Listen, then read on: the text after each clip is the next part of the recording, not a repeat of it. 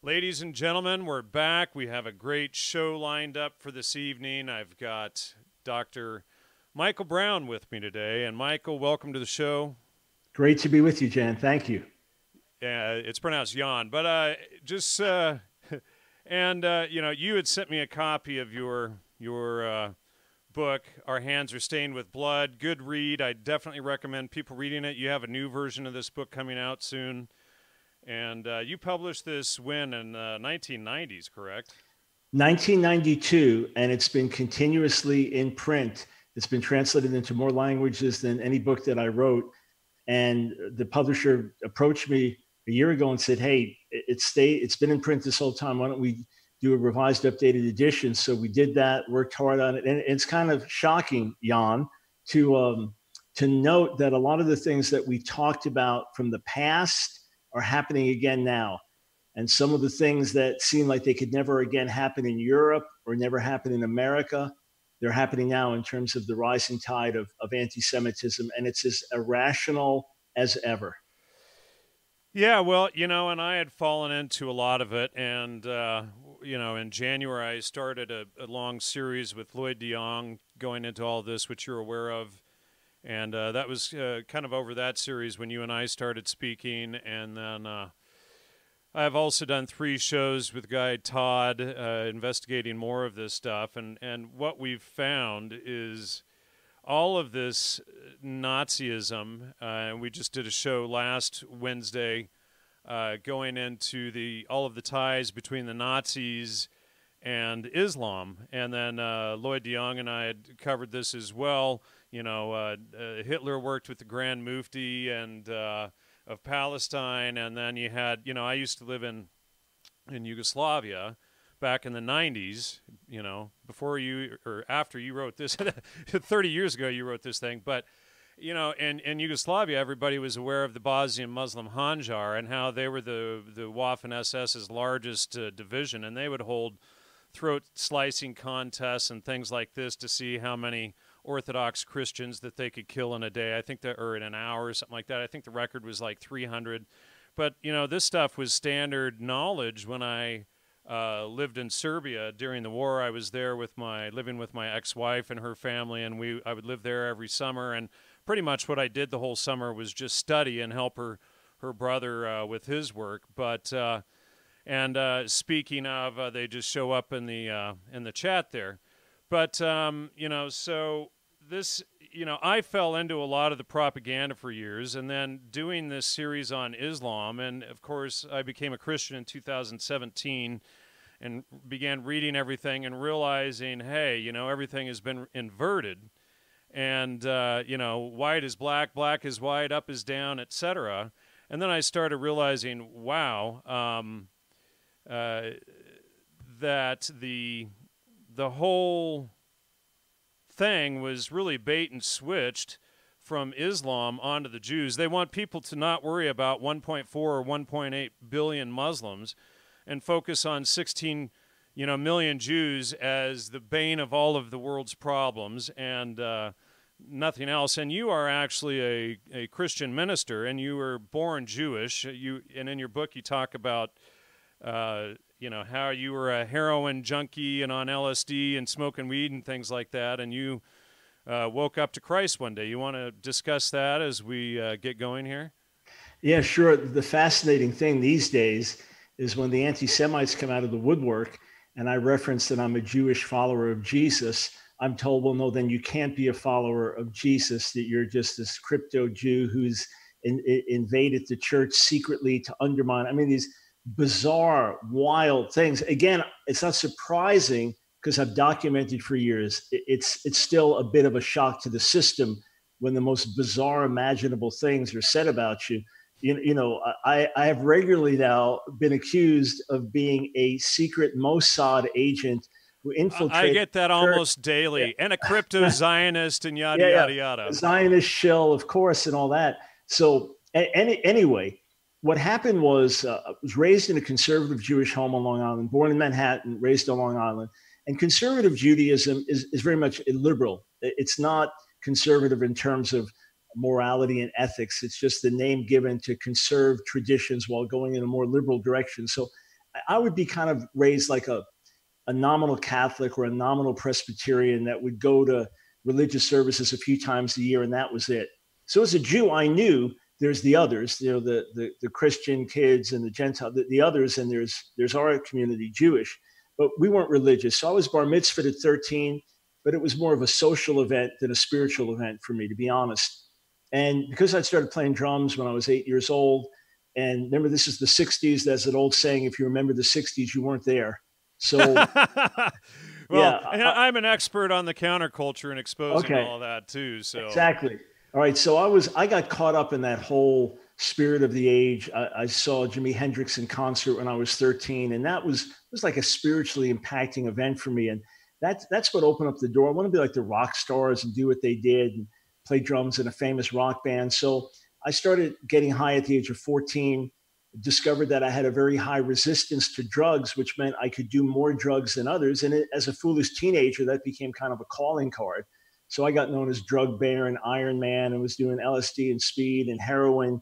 So even things that were unusual for the hippie type, I got into. And then at the age of 16, my two best friends, one nominal Russian Orthodox, the other nominal Methodist, they started going to a little gospel preaching church because they liked two girls who were going. The girls were going because their uncle was the pastor. Their dad had been praying for them. I went in August of 71 to pull them out because they were starting to change. And I thought that's going to break up our band. And I didn't like that. I went to pull them out and God began to deal with me. And the interesting thing is, you know, I was totally into the rock drug scene. So I saw Hendrix again. I saw Jim Morrison and the Doors, Janis Joplin, The Who perform Rock Operatomry, the Zeppelin numerous times, Grateful Dead, Jethro Tull numerous times, and all the big bands. And one after another, I saw them. I just lived for that. And here I am in this little church. They don't have all the amplification and equipment, you know, and all the contemporary sounds we're used to today. Just pastor's wife playing piano, these little ditty hymns. But God started dealing with me. These people started praying for me. The things I was boasting about one day, I started feeling very uncomfortable about the next day. And at the end of the year, I realized Jesus really died for me.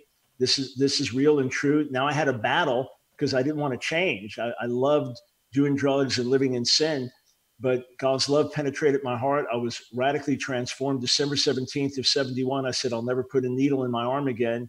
I was free from that night on. And then when my dad saw the change in my life, he was thrilled, but he said, Michael, we're Jews. We don't believe this. So he brought me to the local rabbi. The local rabbi befriended me and started to challenge me, you know, and who are you to teach us? And you can't even read Hebrew. And even though I was reading the Bible in English day and night, you know, I was challenged by him and other rabbis. So that led to me majoring in Hebrew in college, ultimately getting a PhD in Semitic languages from New York University. But along the way, really early on in my journey, this rabbi gave me a book about anti-Semitism in church history. And it was a real shocker because the Christians in this little church, they loved me as a Jew and they seemed to love the Jewish people. We wanted everyone to know about Jesus. We said, yes, Jews need to believe in Jesus like everybody else, but they seem to have a real love for Israel. And as I've traveled around the world, I've been outside the United States about 200 trips and traveled all over the nations. I've met Christian after Christian after Christian that prays for the Jewish people, that has a real love for Israel. Doesn't mean accepting everything Israel does or defending everything Israel does, but it's the opposite of the anti-Semitism I read about in church history. But I wrote this book, Our Hands Are Stained with Blood, to help other Christians know how many Jews look at Jesus, look at the church, the negative view they have, how they think there's a straight line from Jesus to the Holocaust because of what's often been done by professing Christians in Jesus' name.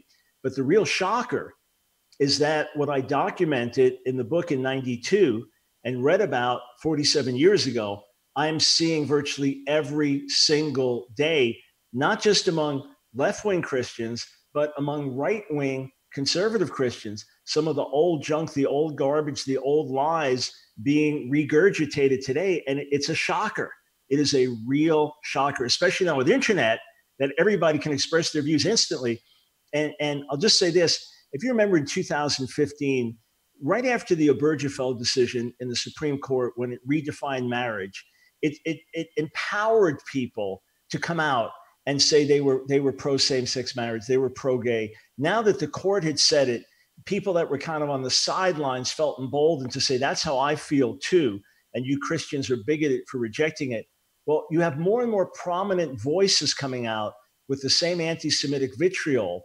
And with that, it's emboldened people to kind of come out of the woodwork, and they are everywhere. Right, I imagine right now in your chat room as well, but they are out there. And they don't understand that it's about natural law rather than killing off your family tree, you know, and promoting eugenics. And that's what the real agenda is. And that's the same with the, you know, the 60s psychedelic drug rock counterculture, which I've done probably 200 shows exposing, is that was designed for the purpose that it got you caught into, was to get kids on drugs and hypersexualized to wreck their lives so that they wouldn't have families and wouldn't do anything with themselves. And so many, you know, of the youth wipe out and die from sticking needles and things in their arms and don't get out of it like you did. But, you know, and a couple of months ago, I had sent you a paper that I've been working on as well about the Talmud, and I've been going through looking at all of these fake quotes that, you know, are spread all over the internet. And some of them started in like 1700. A lot of them came around about 1892 or so. By this, and now I'm forgetting the name off the top of my head, this defrocked Catholic priest out of Russia. And he had put a book out, you know, and you can always tell when they're fakes because, you know, the Talmud, and I had wanted to go in and verify these quotes for years. I just figured, well, they got citations, they must be true. You know, but then, you know, with Lloyd DeYoung back in January, he and I started checking some of them. And right away, we realized about 2/3 of them were either taken out of context or totally fake. But, you know, the Talmud is a set of law books, essentially. That's primarily what they are. It's a lot of legalese. And what they'll do is they'll take one line or one sentence from the Talmud, and they'll quote that, and then they'll omit the surrounding, you know, 10 pages of context, depending on what the case may be, and then spin this whole thing that the Talmud is the most evil book ever written, and then use that as justification for all of their hatred. So going in and reading all of this was really a big eye-opener. And then I found about 2/3 of the quotes were outright faked, completely made up. Probably 20% aren't from the Talmud. They might be from the Midrash or some other book, or, you know, some of them were even, you know, from books from from early in the 1900s. And all of this stuff is heaped up and then claimed it's the Talmud, and then this is used as justification for why all Jews should be killed. You know, and today anybody can go online and they can read the Talmud for themselves, and they'll say, oh, well, you know, there's a watered down only for Goy version that, you know, and the real Talmud is only brought out on Friday nights under a full moon, and it's kept, you know, 100 feet, you know, or 100 stories below street level, and, you know, they have these secret, you know, Jewish gatherings where the real Talmud is brought out. But, you know, what people don't get, and of course I'm being sarcastic, but what people don't understand is that 2/3 of these so-called quotes you can find in the Talmud, but they're taken out of context. You know, and you see people doing this with the Bible often too. They'll cite one little line and take the surrounding text out of context. And so if you go in and you just read the entire passage and, you know, what the whole thing says, you realize that all of this is a fraud, you know. And so these guys like this defrocked Catholic priest, he did this, and you begin to notice the pattern. You know, once you've spent, you know, 20, 30, 40 hours studying this stuff as a Christian, you know, and of course, as soon as I started fact-checking all of these quotes, I was accused of being a Jewish Mossad agent, sellout, Zionist, all of this stuff by these hack moron trolls out there. You know, you can't, never mind that Christians worship truth, and you know, by being a Christian, I had to check this stuff and make sure, you know, Satan is the father of all lies. I didn't want to be spreading false information. And as soon as I realized it was false, I came out and I corrected myself and said, whoa, this stuff is not true. And so then you're a sellout and all this stuff. But, you know, the quotes, many of them are there. But as soon as you read the context, you realize that These are legal discussions. It would be like lawyers going back and forth over a whole discussion. You have, let's say, a defendant who says, we got to kill all the Gentiles. And then, lawyer 1 says this, lawyer 2 says that, lawyer 3 says that, and it goes on until it reaches a logical conclusion. But people are too lazy today to crack a book and verify if what they're spreading is true.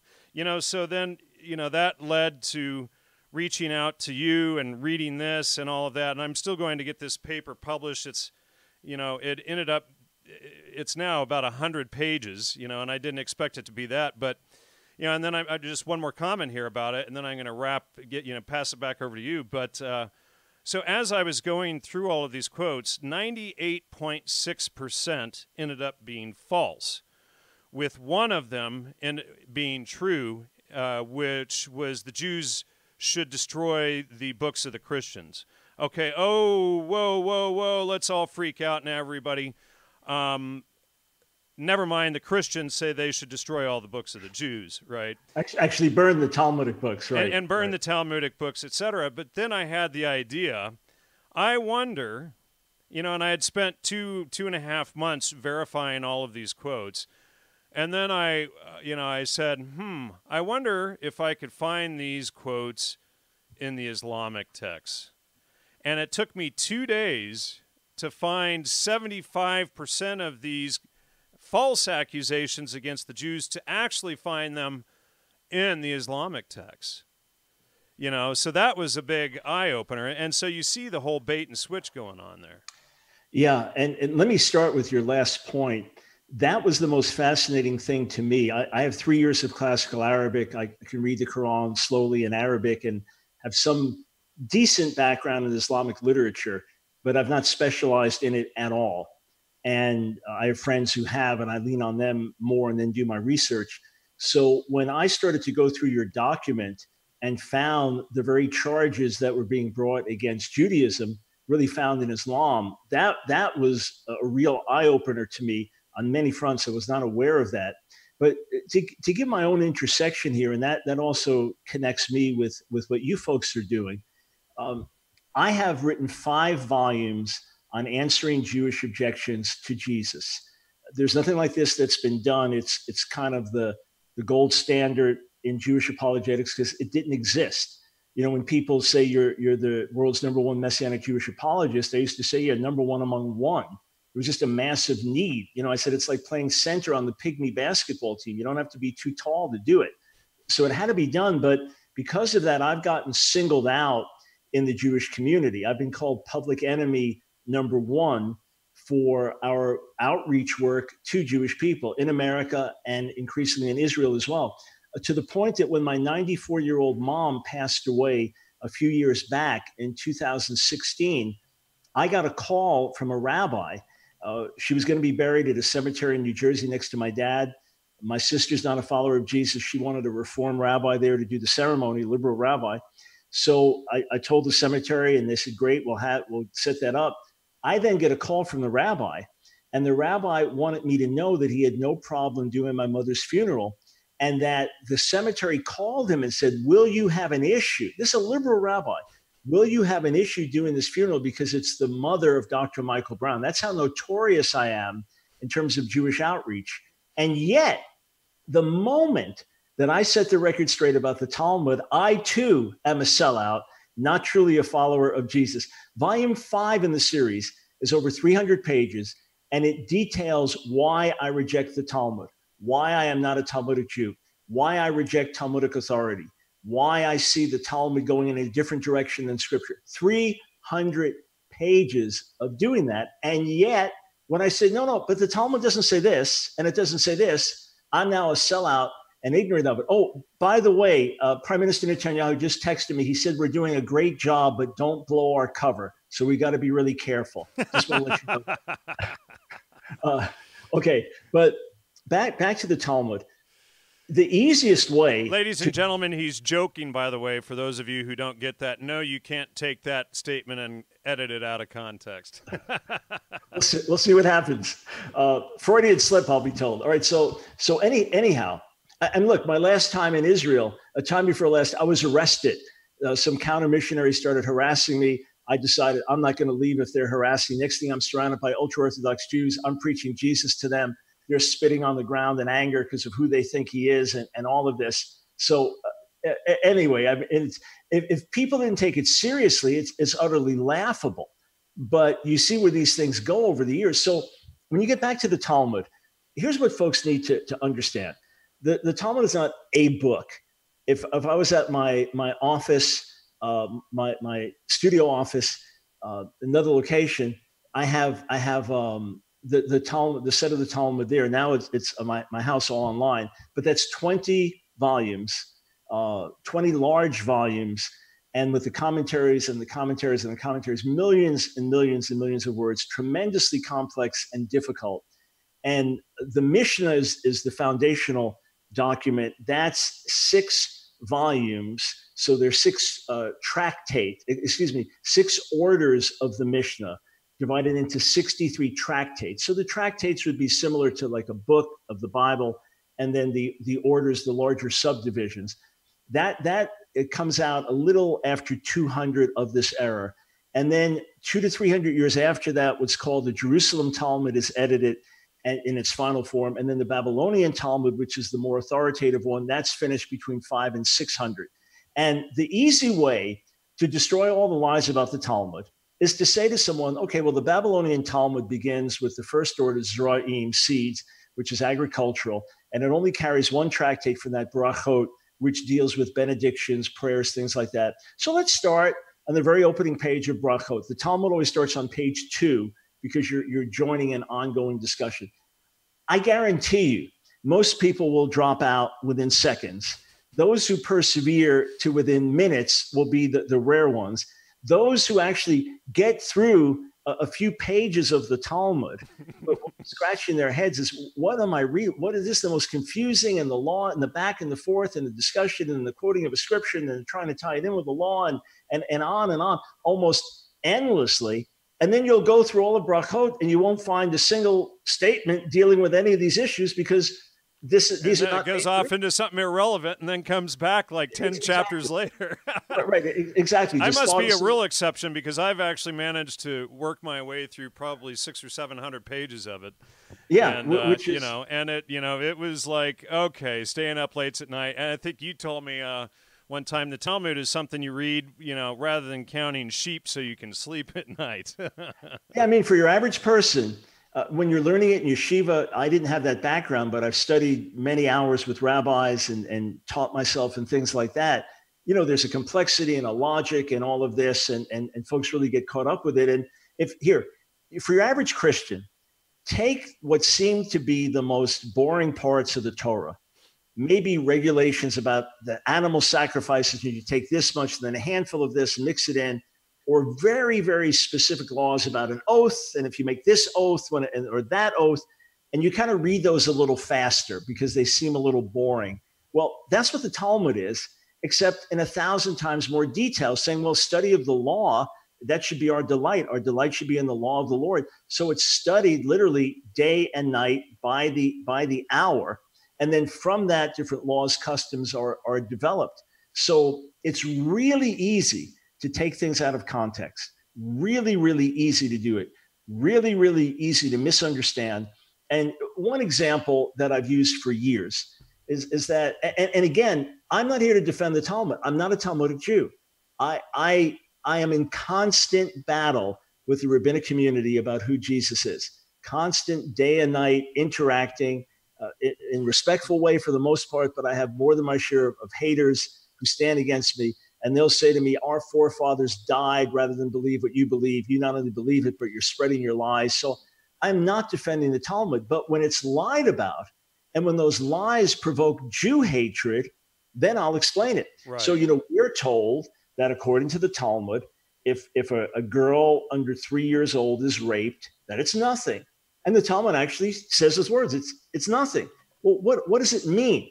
Well, the courts convene different days of the week. And if you were getting married and you were a virgin, there was a day of the week when virgins were married. Let's say you were getting remarried, your first husband had died, you were getting remarried. There was a day when non-virgins were married. So the question is, what would be the status of a girl who was sexually violated before she was 3 years old? Should she be considered a virgin? And the answer is yes. It would be just like if she was injured by a branch of a tree and broken. And what they do, what these idiots do, is they will take that whole discussion out of context and say that the Talmud justifies pedophilia. No, exactly. The whole conversation, which I've read this over and over, the whole conversation, like you said, is about whether when the girl grows up and she is an adult and she is choosing her husband, she decides, by the way, when and if she should be married, if she should get full bride price of 200 dinars or half bride price of 100 dinars. And if she gets full bride price of 200 dinars, she is considered a virgin. So if the child is molested before 3 years and a day, she gets full bride price. If she's molested after 3 years and a day, she gets half bride price. And so this whole thing is spun against the Jews. And I mean, once you start reading it, the lies are just absolutely ridiculous. Yeah, and I recently interacted with Reverend Ted Pike, who still believes these things. And on his website, he's saying he's got page after page after page of documentation. I say, can you read Hebrew or Aramaic? No, he doesn't need to. And by the way, it's really difficult stuff. In other words, unless you really know the literature well, it's difficult to understand. Now, some of the sources that you folks have used, more readily available, are expanded translations by ultra-Orthodox rabbis and scholars so that you can really dig deeper and find out what's being said. In other words, you don't have to be a Talmudic scholar.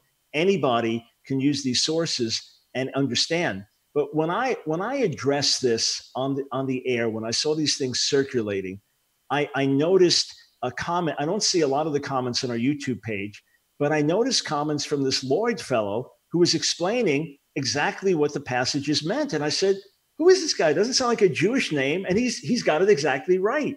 Well, and that's how I found out about you folks. We began to interact when I cited him and you reached out to me. And then I was thrilled to hear your own story and journey. But I had Ted Pike on the air, just maybe 2 months ago, and he still holds to these things. He actually wrote a book in 1984. And let me see if I can just grab this quote here. He said that when the Christians in the Middle Ages here, let's see, we have unearthed irrefutable evidence that Israel is a dominant and moving force behind the present and coming evils of our day. To our amazement, we find that Israel is not that trusted, familiar friend we thought we had known. Rather, she is a misshapen facsimile of everything we had so fondly bid God speak to.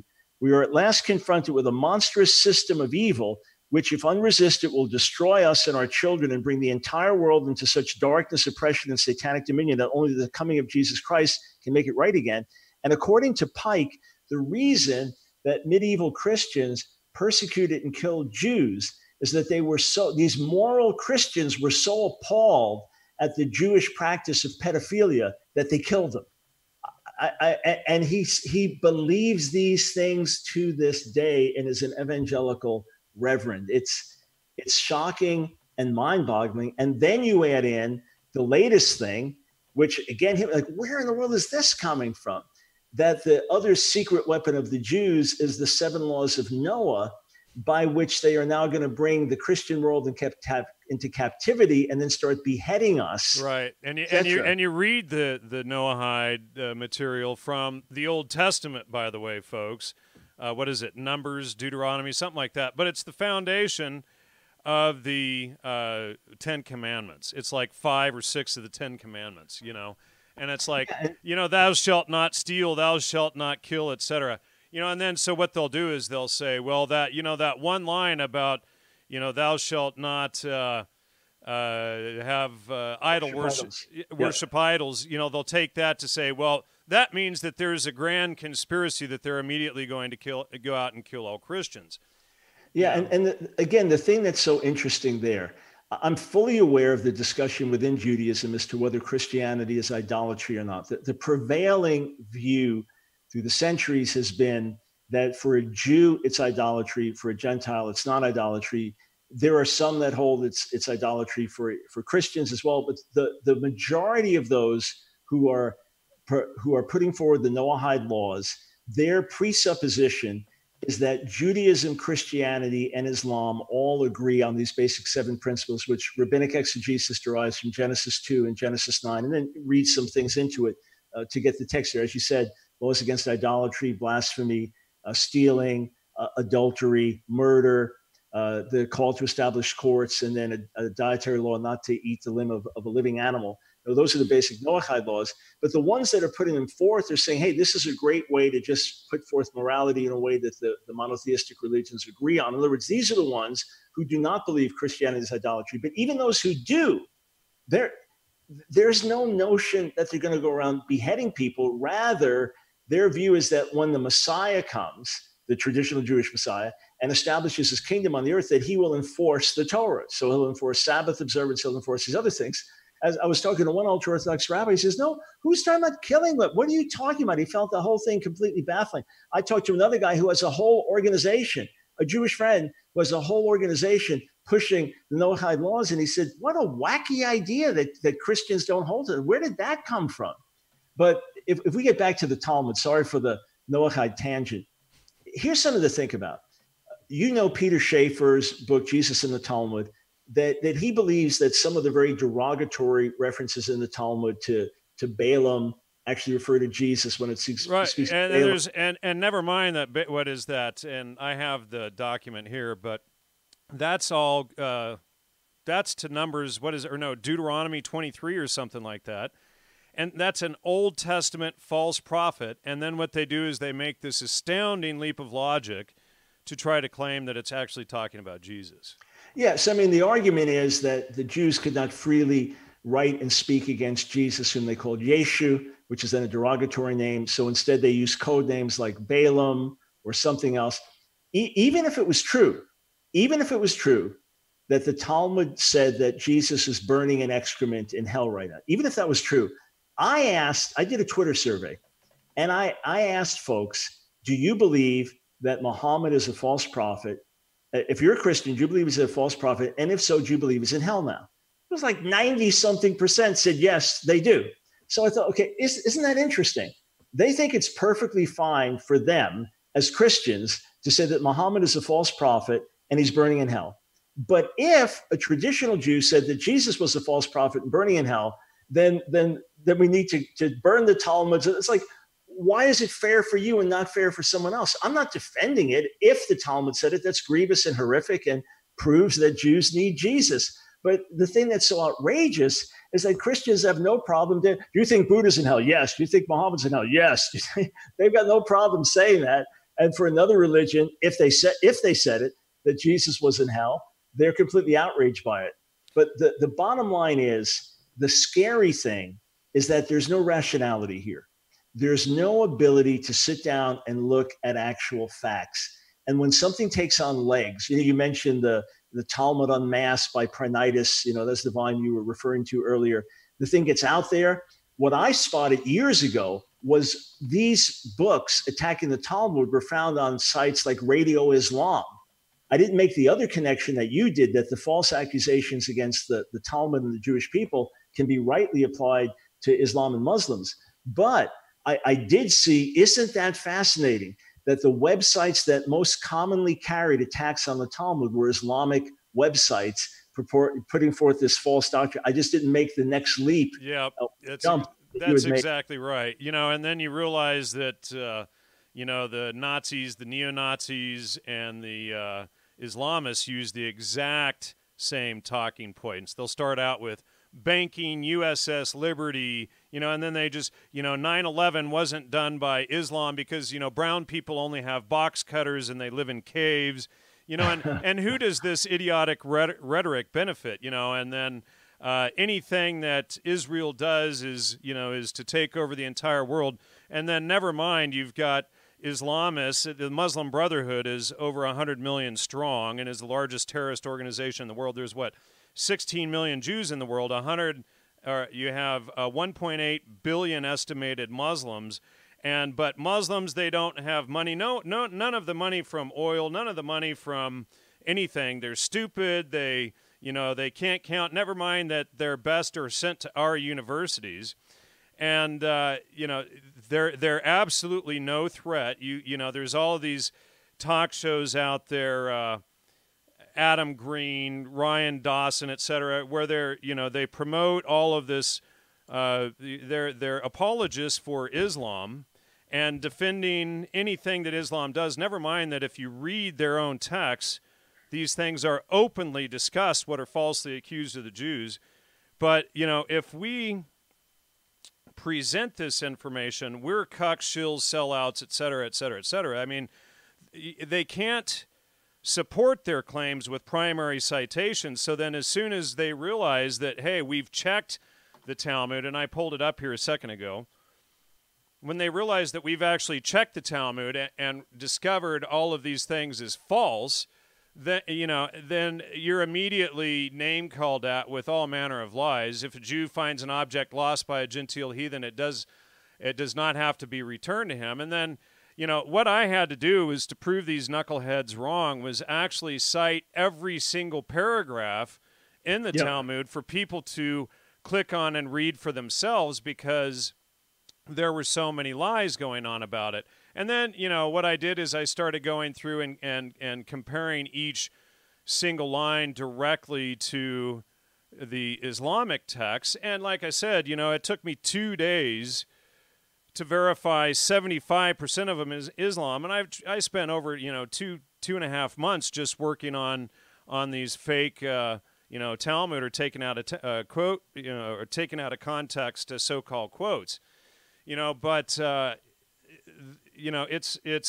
gets to the level of absurd. Do you mind if I ask you about E. Michael Jones and that whole fiasco? No, please, let's do it. All right. Well, a couple people have brought him up in the chat today, and of course, you had him on and you sent me the conversation. I've had E. Michael Jones on my show 3 or 4 times over the years, and he comes across at first as a good, Logos-believing Christian, but then, he starts going through all of the same talking points that the Islamists do, and the Jews are the crux of all evil and yada, yada, yada. But what happened between you two, and what was the breakdown of that? Apparently he's accusing you of falsely editing the show to make him, say things that he didn't actually say and this kind of stuff. Yeah, it's quite remarkable, maybe beyond remarkable. So I had known of his work many years ago on the culture wars, Dionysius Rising, one of his books, I believe that's the title. And I had read him and enjoyed what I had read, and his strong moral stance and things like that. A few things maybe went further than I would have gone, but I enjoyed it. So I got his book, The Jewish Revolutionary Spirit, was intrigued by the title. It's, big, fat book. And he's a scholarly guy. He's done a lot of research and all of that. And as I began to read it, I was like, okay, interesting. I think, wait a second, what? This is the standard anti-Semitic libel about this. I was in a state of shock. Then someone sent me clips from conservative comedian Owen Benjamin and some of his rants that really you have to categorize as anti-Semitic. I just wrote an article. It's on my website, askdrbrown.org. It's not anti-Semitic to criticize Israel. It's to criticize Israel fairly, to criticize the Jewish people fairly. It's not anti-Semitic. To say Jews have a disproportionate influence in American society, that's not anti-Semitic. To say, boy, American Jews seem so liberal and often on the wrong side of moral cultural issues, that's not anti-Semitic.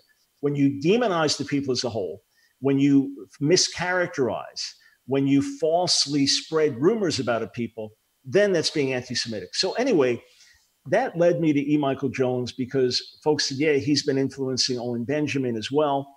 So we reached out to him. He immediately said, yes, by all means, he would come on my show. And I said, look, here's the deal. Let us be totally candid with each other. I'm going to tell my listeners and viewers, we're going to be totally candid. And if we make them uncomfortable, that's okay. But we're going to be totally candid with each other in our differences. He said, great, let's do it. So I asked him at the outset to define anti-Semitism.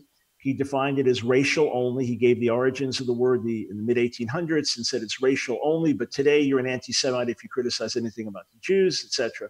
And then he gave his overall position.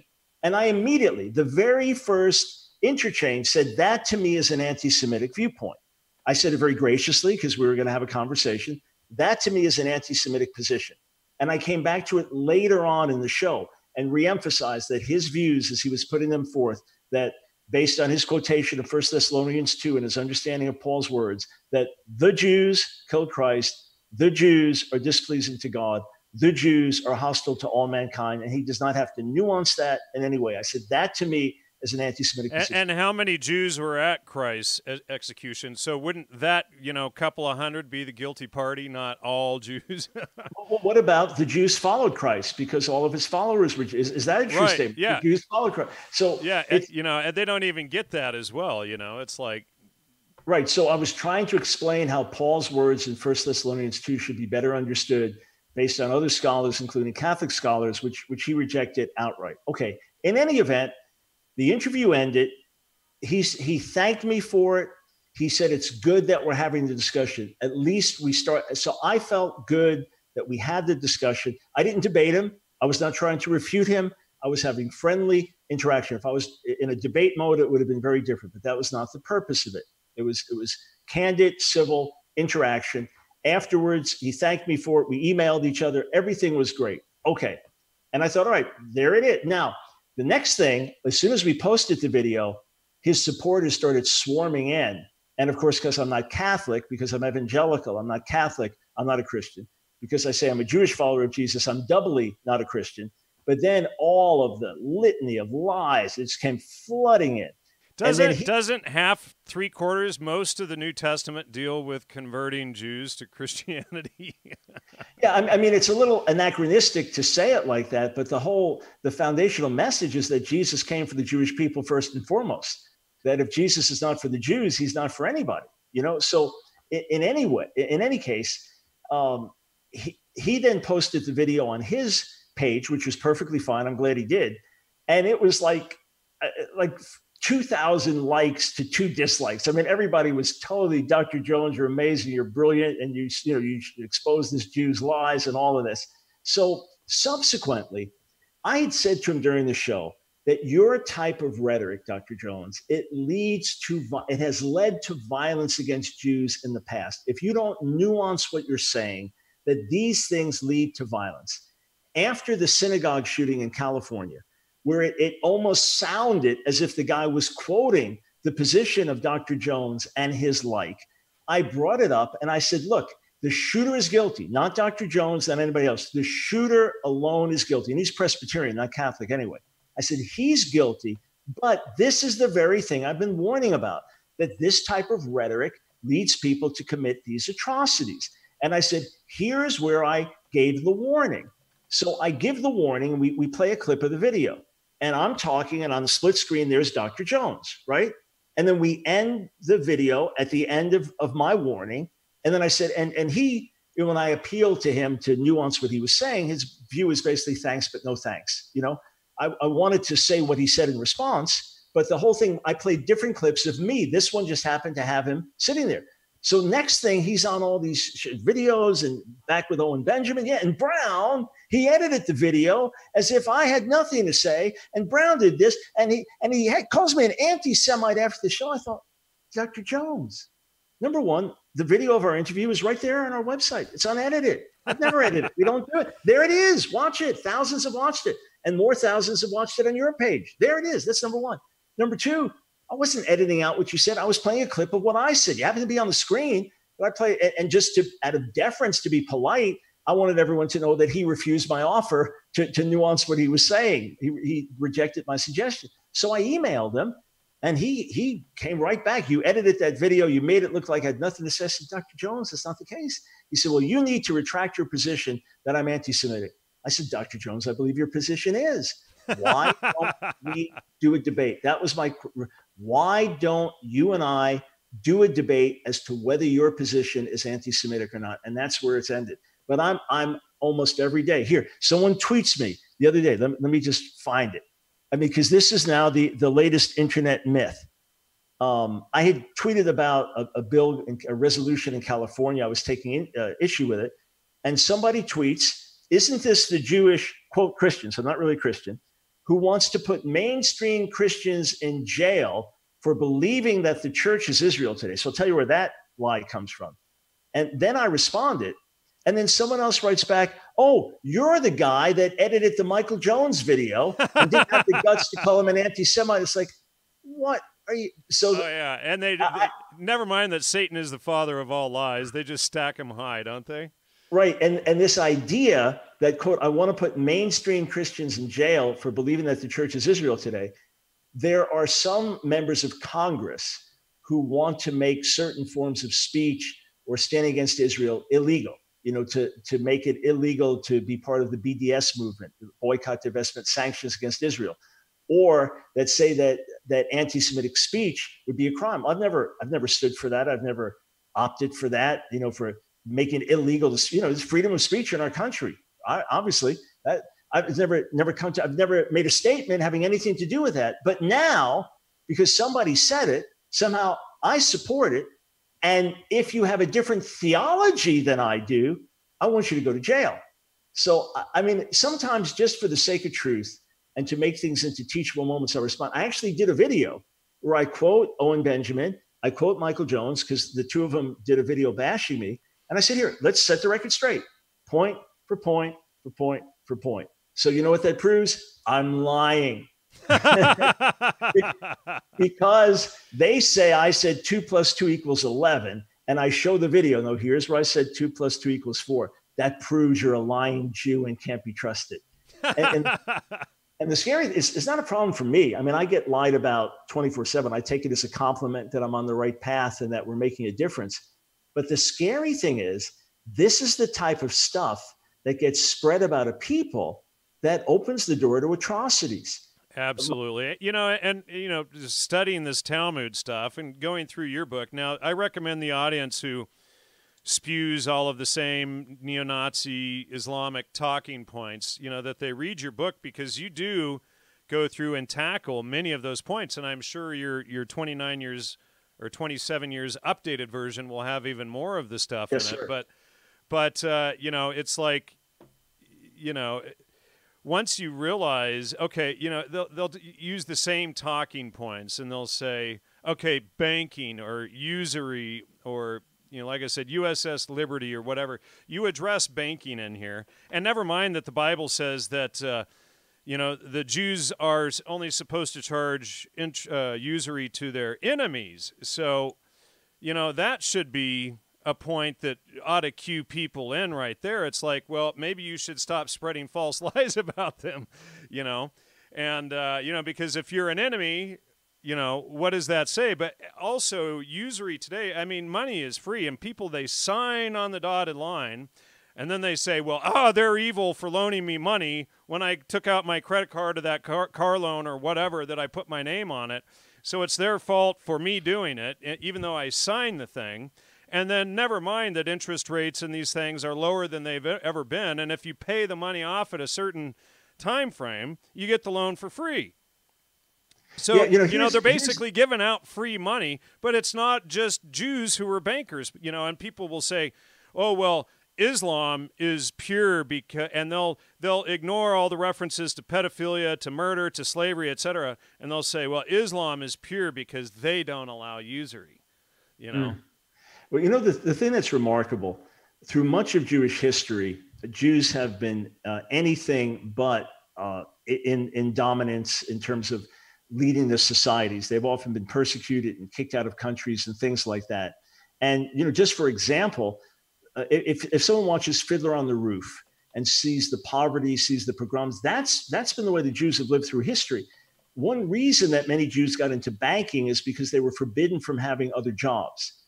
Martin Luther's counsel to the German princes in his mini book that concerning the Jews and their lies was to deprive Jews of good jobs. The sectors of the Catholic Church had previously done that at times. Well, one of the things that Jews could do was bank, and they became very strong in the banking industry.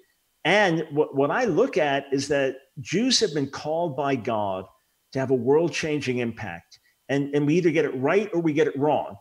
In other words, we have a disproportionate influence for our population. So you have the Jews like Paul and Peter. You have the ancient Israelites like Moses and Isaiah. Jesus himself being a Jew. So the Jewish influence on the world for good is like no other people on the planet. And then you have Jews like Karl Marx, or who get 60 million people killed. Right. But he's, he's technically an atheist. I mean, he was a Judean. Could you really, yes. Call him a Jew? Or he may have even been a Gomerite. But, Well, no, here's the thing. He came from a line of rabbis, but when Jews, and this is what I was trying to tell Dr. Jones, when Jews have a negative impact on society, be it a George Soros, be it a Howard Stern. And he's a crypto Islamist, and he worked with the Nazis, admittedly. So when you look at Jews having a negative societal influence, it's actually when they get away from the Talmud, when they get away from the law. Otherwise, they kind of live in their own communities and seek to live by their laws, and everyone thinks they're weird and stuff like that. But the main thing is, let us alone and let us live our lives, as opposed to world domination. But in my new edition of Our Hands Are Stained with Blood, I have the most crazy, bizarre quotes.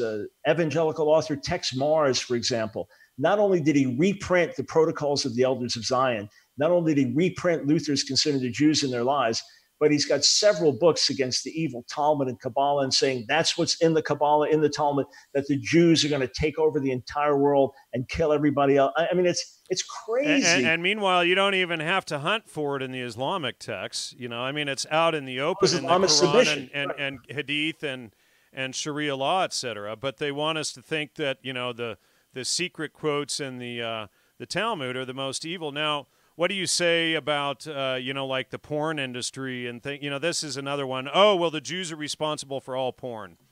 Yeah, well, obviously, if you go back to the father of the sexual revolution, that's Alfred Kinsey.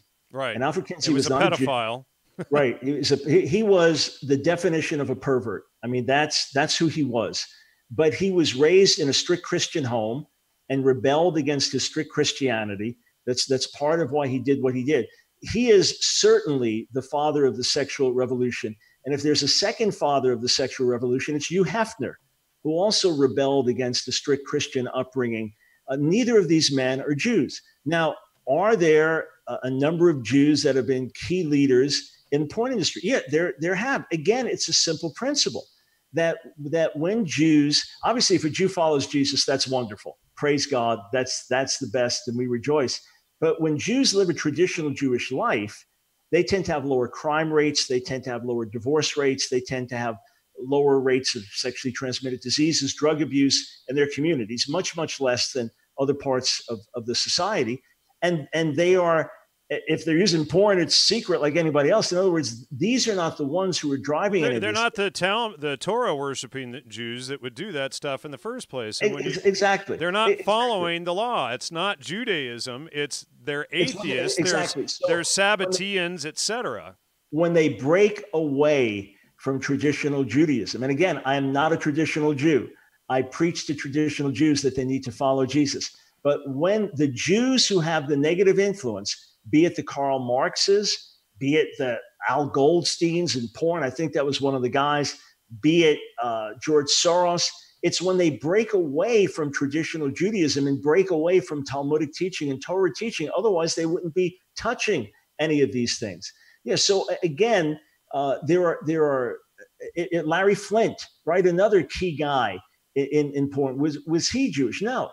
So Larry Flint, Hugh Hefner, Alfred Kinsey. So some of the fathers and the father of the sexual revolution, none of them Jews. So have Jews had an influence in porn and may have some control in porn today? Yeah, but what does that have to do with the thesis that say True News, Rick Wiles puts out on True News, again, another evangelical Christian, saying that the sexual revolution was a Zionist act. It was a Zionist propaganda and Zionist driven sexual revolution. This is madness. It is absolute madness. Oh, and by the way, True News, just go through it, whether it's the USS Liberty, whether it's one of the recent ones, ISIS didn't really exist. This is all Israel. The standard lies, there they are being regurgitated. The chat is going crazy with the typical lies. And of course, Islam has always got to be portrayed as the poor victim. They're never responsible for any of their own behavior. The Jews or the Catholics or somebody invented Islam and made all of the Middle Easterners that way. It's always somebody else's responsibility. Let's see. Somebody else just said, what are they saying? Oh, Muslims accept Christ, though. No, they don't accept Christ. They have a system called abrogation, where they'll say something nice in the beginning of the Quran and then refute it afterward. But they actually say that all kafir or non-Muslims should be killed. And, well, yeah, bottom line here's the deal. Muslims believe that Jesus was a prophet, and they profess him as Messiah, but they do not believe he died on the cross. They do not believe he rose from the dead. They do not believe he's the Son of God. And they do not believe in the Trinity. So they do not believe in the Jesus of the New Testament. They believe in a different version. It's a Gnostic Christ, actually. Yeah, and doesn't really even have a personhood to him. It would be like saying, yeah, I think Jan is a great guy, and Jan is actually a black man from Switzerland. If I create a different person, what does it matter? Right, exactly. Yeah. Yeah, and so.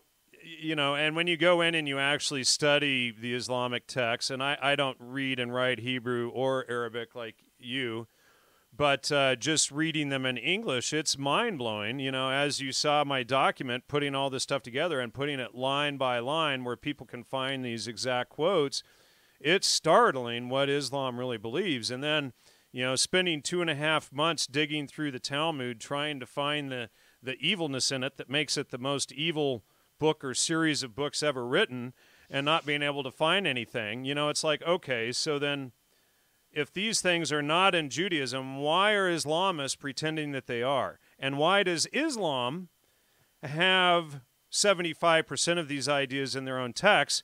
And then the next question comes up, why are they deflecting it onto the Jews, and why do they openly claim that all Jews should be killed? And so, yeah, look, here's something interesting. You mentioned the Grand Mufti of Jerusalem right. previously, Hajj Amin al-Husseini, that was a confidant of Hitler, and a general for Hitler too. Yeah, if there's a fascinating book, Icon of Evil, which is a full-length study of Hajj Amin al-Husseini, a good, solid academic study that's been done, but Hitler and the Nazi propagandists understood that there were centuries of Islamic anti-Semitism. Now, I understand there are peace-loving Muslims. I understand there are Muslims who say that we're misinterpreting the text, but there is come on. I've read it. Those are actually the bad Muslims. They would be considered kafir themselves. Right. They'd be considered liberal, right, in denying the authority of the text, etc. But the fact of the matter is, Hitler and the Nazi propagandists understood that there was a history of Islamic anti-Semitism. So it was back maybe in 2012, if my memory serves me right, that the current Grand Mufti of Jerusalem was giving a speech for the Palestinian Authority and quoted the famous hadith that the resurrection, the end of the age, will not come until the Jews are destroyed. And that the famous text says that a Jew will be hiding behind a tree, and the tree will say, "There's a Jew behind me, kill him." And I was waiting for people of conscience, Muslims of conscience, Palestinian Christians of conscience, to get up publicly and refute this and say, we denounce these comments, and this is not who we are, and this is not our spirit, and this is not what we believe. But it didn't happen. And again, you have to understand, yeah, I fully recognize, I spent time with Palestinian Christians in particular, that they don't want to kill Jews. I understand that. And you have more secular Muslims just want to live in peace. But the big problem for Palestinians is radical Islam. The big problem for Palestinians is that the Jews are demonized. Hamas wants to destroy the Jewish people living in Israel. That remains a goal. During some of the protests months back, they said last year, we'll tear your heart out and eat it. There is that level of anger and vitriol, and they can find support in their traditional texts for it. Whereas you have to ask this question. I'm fully aware that the first persecutions in the New Testament were Jews who did not believe in Jesus persecuting Jews who did. So that's what Saul of Tarsus, Paul, was doing. We have that through the book of Acts. I know in early church history that you have instances of the Jewish community standing with the Romans or others and stirring up persecution against Christians. Today in Israel, the ultra-Orthodox Jews really oppose the spread of the gospel in their country. They look at people like me as enemies. I understand that. I'm not whitewashing that. And a lot of Jews are converting to Christianity now. Isn't that correct? Yeah. I mean, there's always a steady stream of Jews coming to faith in Jesus, maybe 300,000-400,000 in the world today. Still, that's a fraction of the overall population. And within Israel, maybe about 30,000. So with 6 million Jews in Israel, what that's 1/2 of 1%, something like that. It's still a minority. But yes, on a regular basis, it's always been through history, but an increase in recent years of Jews coming to faith in Jesus. So I'm not whitewashing Judaism. I'm not whitewashing Israel. I understand the issues. I'm simply refuting lies about the Jewish people, just as you are. Look, if somebody lied about Islam and the lies were costing Muslims their lives, I would say this is a lie. If someone was lying about gay activists and those lies were costing the gay activists their lives, I would speak out against those lies. But somehow isn't standing in truth what Christians are supposed to do? Yes, sir. And that's the issue. You know, you can see someone's loyalty sometimes. Like Solomon did a test to see when two women claimed that a living baby was theirs and the dead baby was the other person's. He said, all right, let's bring the living baby up here. We'll cut it in two and we'll give half to each. Well, the mother, whose baby it really was, said, no, give her the baby. And Solomon said, okay, you're obviously the mother. What strikes me here is when people have to decide between believing lies about the Talmud or welcoming someone as a brother in Jesus who is an Orthodox believer, they will choose believing lies about the Talmud. When they have to choose between a New Testament ethic and believing lies about the Jews, they'll believe the lies about the Jews. And it's remarkable. And almost every day on the radio, I say, hey, call me. If you're a critic, call me. Let's talk. Here's some of the mindless drivel we have to deal with. John Brisson says, Jan, when did you receive your Council for National Policy card in the mail for having this CNP neocon on? All right, that's a new one for me. So I'm a CNP neocon. Well, you know, and here's the thing is these people, not even grasping that Satan is the father of all lies, will spew such retarded nonsense to justify their poor thinking and the nonsense they believe because they don't have the intellectual capacity to fact check and study things for themselves, you know. So, you know, you are a neocon, whatever, I mean, I haven't been called a Jewish Zionist Mossad agent sellout for somebody did it right before the show, but for an hour now. Yeah, and I'm wondering, John that just posted this, how am I a neocon? If you could first define that, I don't even know the CNP thing, but how am I a neocon? I'm just curious to know what I've said tonight, all right? When I'm a strong moral conservative, I've written many books with moral conservative viewpoints, get blasted. I'm on the SPLC's hate list and on the Human Rights Campaign hate list and Gay and Lesbian Alliance Against Defamation. I'm on their hate list. So what have I done to be a neocon? That's what I'm curious about. When you actually ask for facts and information. Now he's going to double down in his stupidity. Brown is a member of the CNP and author at CNP Town Hall. See, these. What's okay? So what is CNP? It's apparently. Wait, he set it up above. It's Council for National Policy. I mean, it's just dumb stuff. Let's move on. It's just stupid trolls. Okay, so hang on. One of the mods, please ban the stupid. Is an umbrella organization and networking group for social conservative activists in the United States. I never heard of it. So I'm a member of it. Cool. And apparently I got a card in the mail. Sweet. And by the way, yeah, I write articles. My articles appear all over the internet, including Town Hall, which is a conservative site. But anyway, fascinating. Here's a point that you also deal with in your book here. So Jews are bad because they were kicked out of 109 countries. Yep. So first thing, the 109, the fact that everybody uses the same country the same number tells you they all got it from the same bogus source. All right. So, I mean, just 109 is an exaggerated number. But is it true, for example, in 1492, that the Jews were kicked out of Spain? Yes. Had they been kicked out of other countries? Yes. Why? Because of Christian or Islamic persecution. For example, all non-baptized Jews were expelled from Spain in 1492. You know what this would be like? A black kid is shipped to 100 different white supremacist schools and is kicked out of every one of them for being black, which proves blacks are evil, which proves there's something wrong with blacks. And most of the folks that posted say, we want 110 next. We want America to be next to kick out these dirty Jews. So the fact that Jews have been persecuted for refusing to convert to Christianity or Islam is evidence of the evil, right? Yeah. Exactly. It's a cart before the horse fallacy. Yep. You know, and it's not to say that Jews are innocent of any wrongdoing forever and ever, amen. That's not what we're saying. But, nope. You know, what we're saying is that, you know, the stuff that spread from the Talmud, you know, like we already quoted, you know, we already discussed the porn industry, banking, etc. And in fact, I think, you know, do you know, have you researched the USS Liberty? I know somebody in the chat has for me, but have you ever researched that? Only a little bit. I've read some of it. And by the way, if Israel was guilty of something, of a crime, and it hurt America, if Jewish people were guilty, so be it. In other words, I'm the last one to hold my own people guiltless. But from everything I could find about it, I didn't do serious research on it.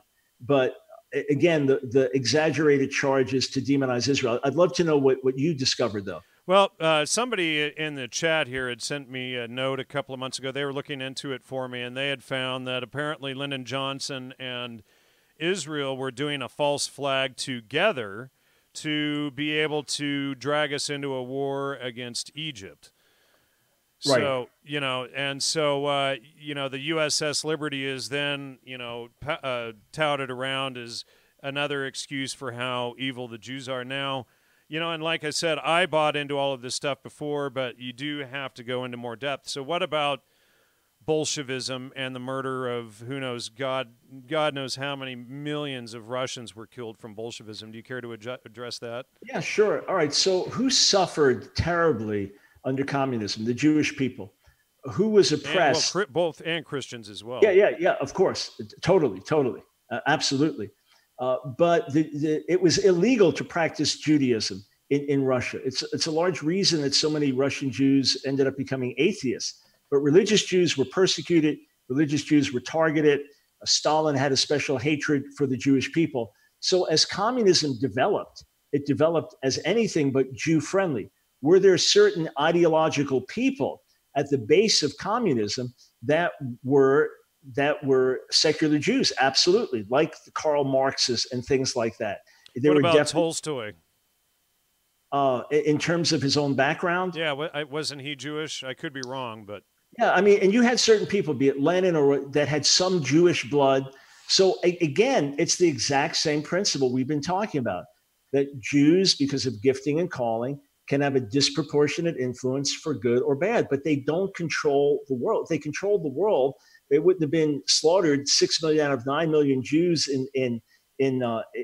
under the Nazis. You wouldn't have had 3 out of 3.3 million Jews, so 9 out of 10 slaughtered in Poland under the Nazis. You wouldn't have had the massive slaughter of Jews under the communists. You wouldn't have the ongoing Islamic attack, radical Islamic attack on Jews to this day. So I have no debate with those who say that here on the Supreme Court, we have 3 Jews, right? So that's 33% of the Supreme Court at the moment is Jewish.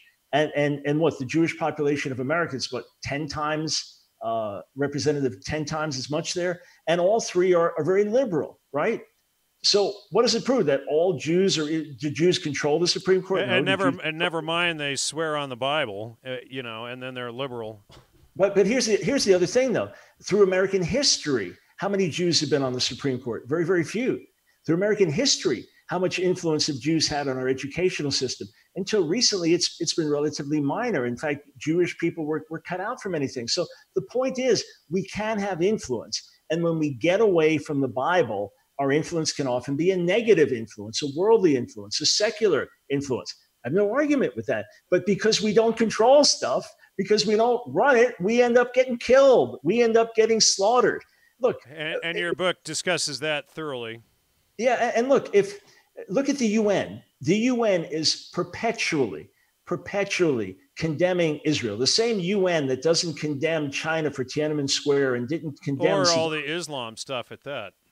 Yeah, Saddam Hussein, when he tear gassed the Kurds and killed them thousands, and atrocities one after the other.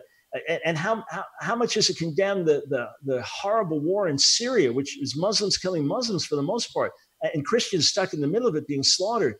It doesn't say anything about that, but consistently condemns Israel to the point that Nikki Haley had to call him out. If the Jews are all powerful, why aren't they running this? Why, if the Jews are so powerful, why were they kicked out of all these different countries? Well, that's a good point. Now, the Dashing Rogue and somebody else has a good point here.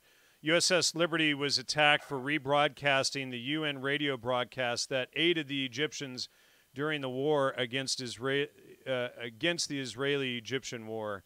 And then Vinny says Tolstoy became a Christian later in life after he mass murdered, like, 20,000 or 20 million people. And then Joe says Tolstoy was an intellectual liberal in the vein of Marx, but I'm not sure he was Jewish. So thanks for the corrections on those folks. And let's see. Poor Jews created communism, killed millions of Christians. That's what free speech says. So, it wasn't that Tolstoy, Stalin, and these people weren't, giving the orders behind all that. It was the poor Jews. Now, what do you have to say about that comment? All right. Okay. So number one, Jews were some of the people. Was Friedrich Engels a Jew, for example? Jews were some of the ideological formers of communism. Others were Gentiles. They ended up not leading the system, not controlling the system. They ended up being victims of the system. But again, they did it as secularists. They show me where Karl Marx is quoting Torah and Talmud in terms of his foundation. These men did what they did as atheists. And he was strictly against God. I mean, that's the foundation of communism, is it's an atheist ideology. Right. So ideology.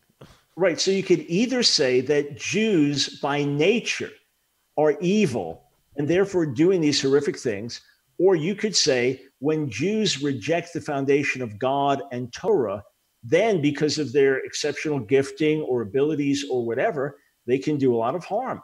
Again, I have no argument with that whatsoever, but then you have to flip things around and you have to ask about the profound moral influence that's come to the world through Jewish people. Okay, and that's really important. I'm glad you brought that up, Michael, because, and you said the Torah, for those of you who don't know what that is, that's the Old Testament. And when you understand that this is the foundation of Western law, and what all things we hold as a higher social system, and then when you get all of this anti-Semitism stuff and all the people that want to kill all of the Jews, what they want to do is get rid of the biblical foundation of law, and then so you have the neo-Nazis, which Todd and I showed last week are Islamists at the top through the Thule Society and Baron von Sabatendorf, and you've got all of the Nazis or all of the Islamists within the Nazi Party, and you have them all using the same talking points. Well, that points to me that they want to get rid of the Old Testament because they want to bring in Sharia law. So then you have to think a little more critically and say, well, is getting rid of Jews and the belief in the Old Testament, et cetera, a really good idea? All of you who spread all of the the hate speech, and so are you trying to bring in Sharia law and trying to create another genocide? And to me, that's what it appears that they are doing, because the neo-Nazis and the Islamists always use the exact same talking points. And let me say one other thing. And I get into this in Our Hands Are Stained with Blood. If folks order the new edition, which comes out in September, because it's expanded and with a lot of this one's small, material. So it's going to be a bigger book. Yeah, it'll be bigger. What I did also, that one has a a bibliographical supplement in the back. We pulled that out and we're putting it online entirely. So that gives us a lot more room for documentation in the book. There it is, signed. You got it. That gives us more room for documentation in the book and for updating and expanding. But what becomes interesting is when you see that, for example, both white supremacists and black supremacists hate the Jews. That's interesting. And then you find that the Jews actually control the Vatican, and the Jews actually control Freemasonry. And you think, wait a second. Well, people actually believe this. I've done lectures, outreach lectures years back at Yale University, Columbia University. And I said, let's look at the phenomenon of anti-Semitism worldwide, what Jews are blamed for. And we go from the world of Islam to the world of atheistic communism. We go from Christian history, where Jews get bashed and maligned, to contemporary Japan. And we go from white supremacists to black supremacists. We look at some of the lies. We look at some of the things that have been repeated or are still believed to this day, one after another, after another, after another, after another. And then I say, okay, let's try to connect the dots. Well, it's economic because Jews control the money. And we show, okay, that doesn't work here. Well, it's because Christianity, Christians were anti-Semitic. Well, then we show how that doesn't work. And then, well, Islam, okay, but how does that affect atheists? And when you ultimately connect the dots, it's clear there's not a rational explanation for it. That ultimately, I look at a demonic conspiracy. You mentioned Satan is the father of lies as behind this. And I've done these lectures, Yale, Columbia, with faculty there, with students there, grads, and taking questions up to 2 hours. And no one can refute what I'm saying, that ultimately it's the father of lies behind these things. Again, it doesn't mean that Jews cannot be criticized. It doesn't mean that Israel doesn't do things wrong. It doesn't mean that we whitewash Jewish leaders. You mean are they human too? Or is that what you're getting at? Oh, well, you're really stretching it there to humanize Jews. But that's the issue. Because we have to dehumanize certain groups to be able to, spread all of this stuff and take things strictly out of context. Now, Truth Bites is saying over 33% of Jews own slaves. Now, as we showed in the series on Islam, Islam was the foundation of slavery. They're still running the slave trade today, the black slave trade. In Islamic texts, you can find discussions of slavery throughout, whereas in Jewish texts you cannot. So, are they...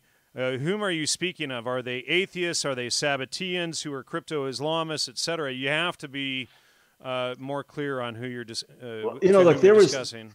There was a book put out by Louis Farrakhan's organization years ago claiming that the Jews were primarily responsible or largely responsible for the horrific African slave trade. And then I believe it was either the Simon Wiesenthal Center or the ADL put out a complete massive refutation of that. But here's what's interesting. Jews have been scattered around the world, and Jews have been oppressed and beaten down, but Jews have not been the ones owning slaves. They've been the ones driven out of countries. And let's look at Israel today. Is there slavery in Israel? Here's a sovereign Jewish nation. Right. All right. You've got religious Jews and secular Jews there. What about Libya right now? They still have open slave trade markets, thanks to the Democrats and people like what's her name, Hillary Clinton.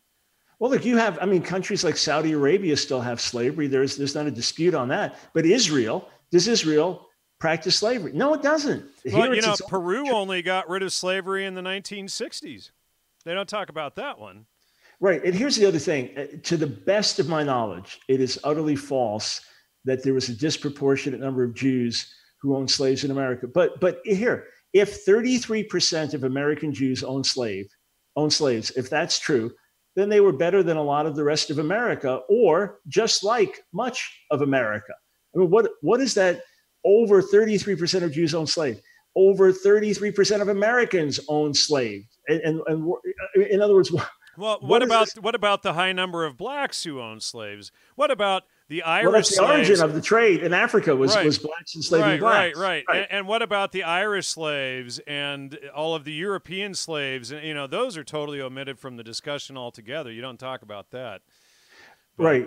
But in any case, by the way, when I say 33% of America owned slaves, I'm not talking about every individual. I'm talking about when you had the Civil War, you were fairly evenly divided between those that were slave holders and back that, and those that were against it. But bottom line, even if you had Jews who were slave owners, here, Jews are like everybody else Here, with good check it qualities out. and bad qualities. Steve Moss just nailed it. In other words, there have been atrocities from all kinds of groups. Exactly. Yes. Yay, Steve gets it. Good job, man. Oh, listen, we just figured out something, though, Jeffrey. Mount Zion is in Kenya, the source of the Nile and the home of the real Hebrews. So we solved all those problems right there. By the way, I did, while we were chatting, I did post a link that folks will find in the chat on the USS Liberty. It's on a Jewish Myths and Facts website with details, information, and then a list of the various investigations that have been done by U.S. Navy Court of Inquiry. What is it, like 15 different investigations that have been done on this. So folks can check it out. But listen, if Israel does something wrong, you know what happens within Israel? There are protests. There are protests taking place right now in Israel in the Ethiopian Jewish community because an Ethiopian teenager was shot. The Israelis claim that the soldier, the officer's life was threatened, but he shot at the ground just to warn, and the bullet ricocheted and killed the guy. Others say, no, he shot this guy in cold blood. There are protests in the street over this because that's what the Israelis do. When they think there's injustice, they have national uproars. Do you know there have been major protests in Israel? Hundreds of thousands of people showing up when they believe that Israel was responsible for allowing a massacre of Palestinians. That hundreds of thousands of Israelis protested over that because they have a sense of justice, even though the nation needs the Lord and has all kinds of issues and problems. The fact is, the whole world looks at Israel and expects Israel to operate at a different standard than the surrounding nations. I wonder why. If the Jews are more evil than everybody, why does everyone expect them to act better than everybody? It's fascinating. Yeah, and we already addressed this. FX2Pi says, Jews rejected and killed Jesus Christ. But per Dr. Brown, oh no, it's the Jews rejected Christ but did not kill him. We already addressed that. There was, a couple few hundred Jews that were in the crowd. Not all Jews were even there. But you have to use a little more critical thinking than that. And Jesus even asked God to forgive the Jews for that. So why are you bringing it up 2,000 years later? Jesus said salvation is from the Jews in John 4:22.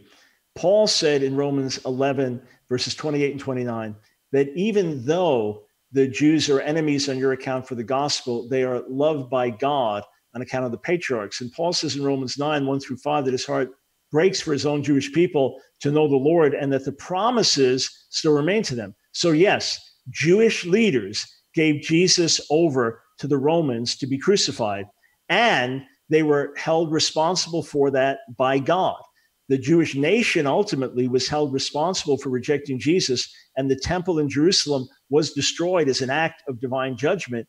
And the Jewish people have been scattered around the world because, yes, as a people, ultimately, we did not believe the witness of the Jewish apostles. But the fact is, all the first followers of Jesus were Jews. If you want to say the Jews killed Christ, then you also say the Jews followed Christ, and Jesus himself is a Jew. And not only so, but when you get to the book of Acts, you read that there are tens of thousands of Jews who are following Jesus and believing that he's the Messiah. So again, all I'm doing is rightly understanding the text. And many scholars will tell you that when the word Jew is used in the New Testament, it can refer to a Jewish religious leader. It can refer to a Judean, simply someone who leads in Judea, or it can refer to the Jewish people as a whole. And that's why you need to translate and do academic work properly. When I raised this to Dr. Jones, E. Michael Jones, on my show, he mocked it and said, look, maybe he's a little skeptical about scholarship because he was kicked out of a university for his moral stand years ago. So he's a little skeptical of scholarship. Well, that's a little dangerous to quote and footnote books and quote scholars. And then when a scholarly opinion against yours is brought forth, you reject it. So bottom line, the word of God says that God loved the world so much that he gave his one and only son. So Jesus died because God gave him for us. It's number one. Number two, it's our sins that put him to death. He died for our sins. Good point. Number three, he said, I lay down my life of my own accord. And number four, he prays forgiveness, as you mentioned, for those crucifying him. And when Peter preaches in Acts 3, he says to the Jewish leaders, You put him to death, but you did it in ignorance. So repent. Right, so the right. Well, isn't that what it's all about, is repenting? And that's why he took on all of our sins in the first place. Exactly. If you don't get the bigger picture, go watch Passion of the Christ. That lays it out pretty well, in my opinion. Yeah, and look, bottom line is, when you make a generalization about the people, the Jews killed Christ. Well, right. Do you mean Peter, John? No, not those Jews. Well, what about the Jews that were hailing him as Messiah?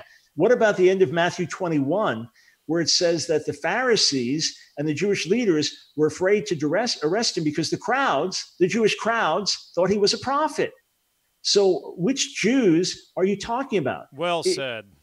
And all I'm saying is being nuanced, because through history, this has led to bloodshed against Jewish people. Now, being nuanced and accurate, and we can all agree. Yeah, let's study things, get specific, and focus on facts, not sweeping generalizations. James says Jews own nearly every slave ship and the lion's share of slaves. He knows it. We've already discussed that. Also, it's the Islamic. By the way, listen, I would admit this is true, except the Mossad and the Council of National Policy and all the other things that I'm a secret member of, they won't allow me to tell the truth about the slave trade. Be careful. Somebody will edit that and take it out of context. Be careful, even though you're saying it with a grin on your face. Yeah, with a little sarcasm there. Right. Now, here's the thing. The Torah, the Old Testament, and the Talmud are clearly against slavery. And if you want to find out about slavery, read the Islamic texts. And here's another thing. Why did Thomas Jefferson found the U.S. Marine Corps? And I'll clue you folks into this. He founded the U.S. Marine Corps because the Islamic ships kept attacking American ships and enslaving our sailors and holding them for ransom. So the very guy who didn't want a standing army ended up creating the U.S. Marine Corps because Islamic ships kept taking American slaves, sailors' slaves, and holding our sailors for ransom. So, there's a bit of history for you, but, go through and read the Torah, read the Talmud, because the Talmud, most of what I've read, is clearly against slavery, and there are some sections in there. If you take a slave woman, you have to have her for 3 months or whatever before you can marry her. And if she's younger, I forget the age limit. If she's under 16 or whatever, you have to set her free. I forget what they say, whereas Islam does not say anything like that. And I'll have to get back to the exact quotes on that later on. But there's a friendly debate I did with Old Testament Semitic scholar Josh Bowen about the Bible and slavery. Within the Old Testament system, there were laws for slavery, but this was, for the most part, an indentured servanthood. For the most part, this was something, for example, the Hebrew slave, he'd go free in the 7th year. If he was mistreated, he'd have to be freed immediately. This was common in the ancient world, but Israel was a nation of redeemed slaves. And for example, on the Sabbath, everybody rested. God judged the nation when they mistreated slaves. There was no notion that what we've seen, the African slave trade, where people being kidnapped and sold into slavery in one nation and bought by another, that was abhorrent. In fact, in the 10 Commandments, lo tignov, do not steal, was understood by traditional Judaism to include kidnapping, because that would be stealing a person. So there'd be a fundamental law against that. And I did post a link that sets the record straight about Jews and slavery as well. The thing that's wild, though, Jan, is that you and I can be misinformed about something. We're human beings, right? Or we can have done research and not done it thoroughly enough and come to wrong conclusions. But when we get up and share what we do, we're doing it as carefully and accurately as possible. And generally speaking, if we're not sure of a position, we'll say, I need to research more. The thing that tells you how wrong the others are is when they speak a lie, you deny the lie, and they say, what I'm saying is true. Oh, yeah. And then you're a Mossad agent, Zionist, CIA, sellout, FBI agent, yada, yada, and they'll spread so much ad hominem, so many ad hominem lies to make sure that they try to cover every single possible base out there, rather than just saying, you know what, I'm wrong. Maybe I should do a little more research on this. So they name call us for their own intellectual shortcomings. Yeah, even if we just say, okay, we have a disagreement here, fine.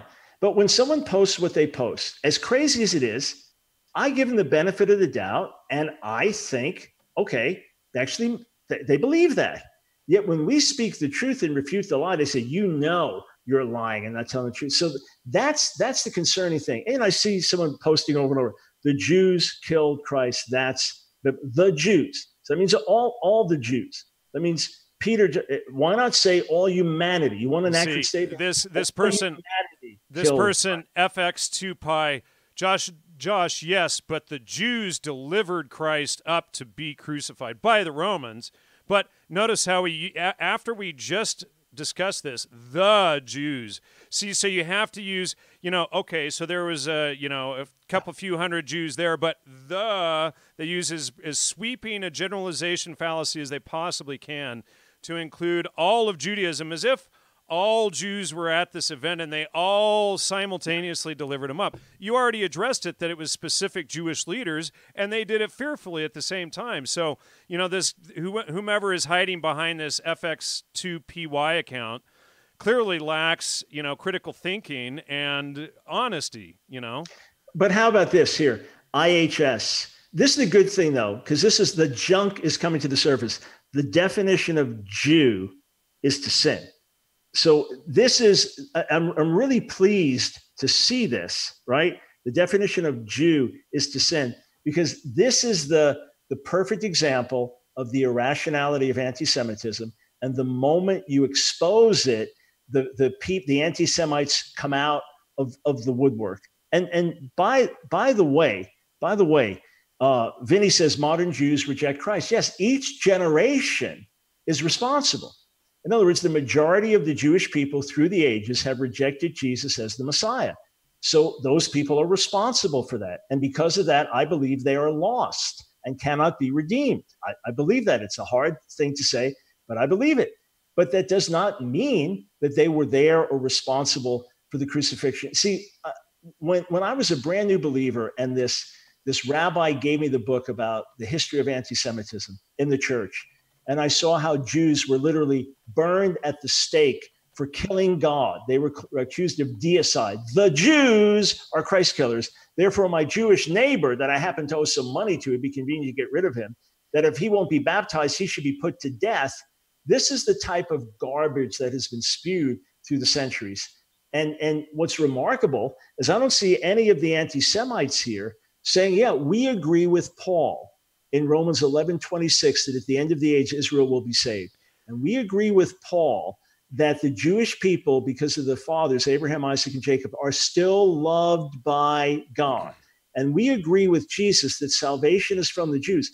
I wonder why they're so selective. It reminds me of the Nazis who put out their own edition of the New Testament and literally removed all the passages that spoke well about Israel and the Jewish people because it was against their theology. Aquila says, so any criticism of Jews is anti-Semitic. Didn't we just cover that over the last hour and a half? It's like, good grief. That's where we started. Here. Oh, man. Didn't we criticize Israel and criticize Jews who've done bad and say be specific, and rather than using the Jews and sweeping generalizations? And, a lot of this stuff is like the Sabbatean Jews who are crypto-Islamists doing a lot of bad stuff, or atheists who do a lot of bad stuff. And then because of their last name, the Jews get the blame. But people don't have the wherewithal to be specific about it. Just to look at this, I posted the article I talked about right at the beginning of the show. It is not anti-Semitic to criticize Israel fairly. I could say that 1,000 times a day, and when I'm done, someone says, oh, so you can't criticize the Jews? And not only so, here, IHS, repeating, thank you, whoever you are, IHS, thank you. It's okay for a Jew to steal from the Goyim. So here we have it, Jan. So, yeah, here. Didn't I already show that quote on screen? Isn't that from the Talmud number 7? Let me show that again here, because I've already shown it, because, people actually just regurgitate dumb stuff, a lost object. But let me see if I can find that. Here, hold on a second. Well, it's going to take me a little bit longer to find that one. But here, you went through all the time, effort to research and write it out. Right, and I did the actual research through the actual Talmud. And if people disagree, anybody who disagrees it's like they don't understand that, we're actually doing the research. It's not about disagreeing. A contradiction is always a lie or an error. Did you actually go through and fact check this stuff? And I actually have spent many, many, many hours going through, see, here's the one of the false ones, Sanhedrin 57a. A Jew need not pay a Gentile or Cuthian wages owed to him for work. And so here's the entire breakdown. We can see where the quotes come from, and then we read down and we can see the conclusions of this, and how all of this is false. But what they do is they take these stupid fake Talmud quotes out of context and then think that they're actually repeating facts, that they never fact checked. They've never cracked a book in their life, probably not at least since elementary school. And they think that, they're actually telling some truth that we're trying to hide. And you and I are Zionist, Mossad agent sellouts because we actually fact-checked the actual books and documentation. I mean, every single paragraph here, folks, is linked to the actual Talmud so that we can go in and read what it says in the Talmud. Every single line, folks. And just to explain this, and again, for those who don't know me, my PhDs in Semitic languages, Near Eastern languages and literatures from New York University. These are fields I have lived in and published in academic journals, etc. But when you go to the links you have there to sfaria.org, which is a massive compendium for free of Jewish literature online, traditional literature, when you get to the Talmudic text, when you look at them in English, you'll see some of the print is in bold and some is it in regular caps. This is the expanded translation of Rabbi Adin Steinschaltz. And the text that's in black, bold, that's the actual words of the Talmud in Hebrew or Aramaic, but it's so concisely expressed that when you translate it into English, you need to expand it. That's what he does there. So you're getting a translation with commentary from an Orthodox rabbi. But the thing, as I sit and watch and just see people spouting things, the FX to 2pi person, you're only allowed to say the Jews when you praise them, but not when you criticize them. That's one of the lies that gets repeated all the time. And that I even deal with it in the article that I printed today, trying once again to deal with the lies. Someone said, well, what can you say about the Jews? Well, anything that's truthful. But if I say the Jews in America, there are roughly, whatever it is, 5.5 million. The Jewish population in America is roughly 5 million, whatever it is, okay? That's an accurate statement. If I say the Jews are Democrats, no, the vast majority are Democrats, but there are many Jewish Republicans. The Jews are liberals. Well, many are, but you've got the Dennis Pragers and Ben Shapiro's and David Horowitz's, et cetera. So it's the Jews are really smart. Well, many are, but not many all. aren't. Yeah. Well, and this FX2Pi person, he says that I made up about him saying the Jews. So what I'm doing is I'm quoting him saying it. So yeah. There you go. You lied, not me. So good job. Well, the good thing is, as we've gone, I see now a few minutes past our 90 minutes. But the good thing is we started to interact with the chat. All it is everyone just came out and performed on cue. The people repeated the standard lies. Then when we refute the lies, then they have to attack us personally and manufacture all kinds of nonsense. And look, Satan is the father of all lies. Yeah, I'm in dialogue day and night with people I differ with, including Muslims. Not as much with Muslims, but I'm in dialogue with a Catholic yesterday, and we were sharing our differences between Catholic and evangelical. I'm in constant interaction with Orthodox rabbis about Jesus. We're going back and forth and arguing and debating. I interact with atheists and others. We have our differences. And I was fine to have my differences with E. Michael Jones on my show. People can watch the whole interview. They'll see it was fair. And I didn't even try to debate. We just had civil dialogue. I'm fine to do it, but let it be based on facts and information. And then if we have our differences, fine. Don't let it be based on myths and fables and lies. And remember, to the Jewish community, the religious Jewish community, the ultra-Orthodox community, I have been called public enemy number one because of doing effective outreach to my Jewish people about Jesus being the Savior and the Lord. So I am the last one that the Jewish community wants defending them or defending the Talmud. Like, I've got a 300-page book explaining why I don't accept the authority of the Talmud. But anyway, we've had some interesting interaction. I'd love to get you on my show. We'll continue some of the. Yeah, you know, and I'm going to have you back. This is big. I had a lot of fun doing this show with you, so let's do that. You know, and I'd be happy to go on your show as well. But I'm going to have to get this Talmud document finished. That's going to cause a huge uproar when I publish that thing, you know. I'm sure it will. But God bless you for taking the time to do it. And I still want to finish going through it with any comments I have. But again, when I saw Lloyd's comments in the YouTube chat, I thought, oh, a breath of fresh air. Someone actually studied it and learned it and understand where it's coming from. And then on controversial passages, I didn't just rely on studying it myself because Talmud's very complex. I sent things to rabbi friends and said, how would you respond to this? What's your take on this? And of course, they're all appalled and shocked by the view that the Talmud sanctions pedophilia or whatever. So here, as I'm trying to win them over to Jesus, we're exposing the lies about the Talmud. But anyway, listen, can you get me a copy of my membership card to the CNP? Because I need to add that to my Mossad card. Apparently, I got it in the mail, but I never got my copy. So I don't know. I didn't even know what it was until they posted it. So same here. Well, look, we did a great job of tricking everyone tonight to think that we really. You got to be careful being sarcastic like that, because some of these people don't have the wherewithal to know you're joking. You know. I understand. Sometimes it's hard to resist, but you're right. That's a word of wisdom there. All right. And everybody, just please be aware that my channel was demonetized, along with so many other Christian conservative shows. Please donate, support the show. I've put the links up in the chat. Please go to Patreon. Please subscribe to the channel as well, and hit the alerts button there. But again, please support the show. We can't do it without you. We'll see if we can get the show remonetized soon. But they put me on a month timeout. Who knows if they'll allow it to be monetized again? They don't. They don't. Yeah. Allow or like Christian and conservative shows being monetized anymore. It's it's a challenge. Hey, can I just give a quick invite? My show airs on the Ask Dr. Brown channel, ASKDR Brown. Tomorrow, July 4th, we're on 3 to 4 in the afternoon live. But to all those that attacked my position tonight, to the anti-Semites who were there, please call. Give me a call. We have open lines. We take phone calls. That sounds fun.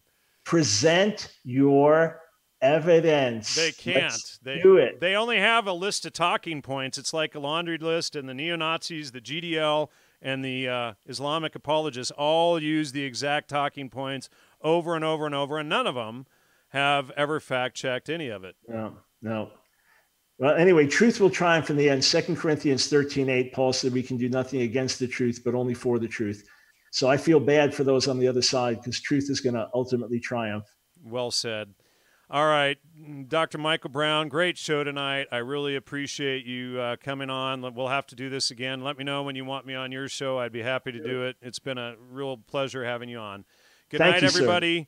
Please support the show. Need all the support we can get. Please see Patreon. Go to the logosmedia.com website, or happy to accept your Bitcoin donations as well. Take care, everyone. Good night. Good night.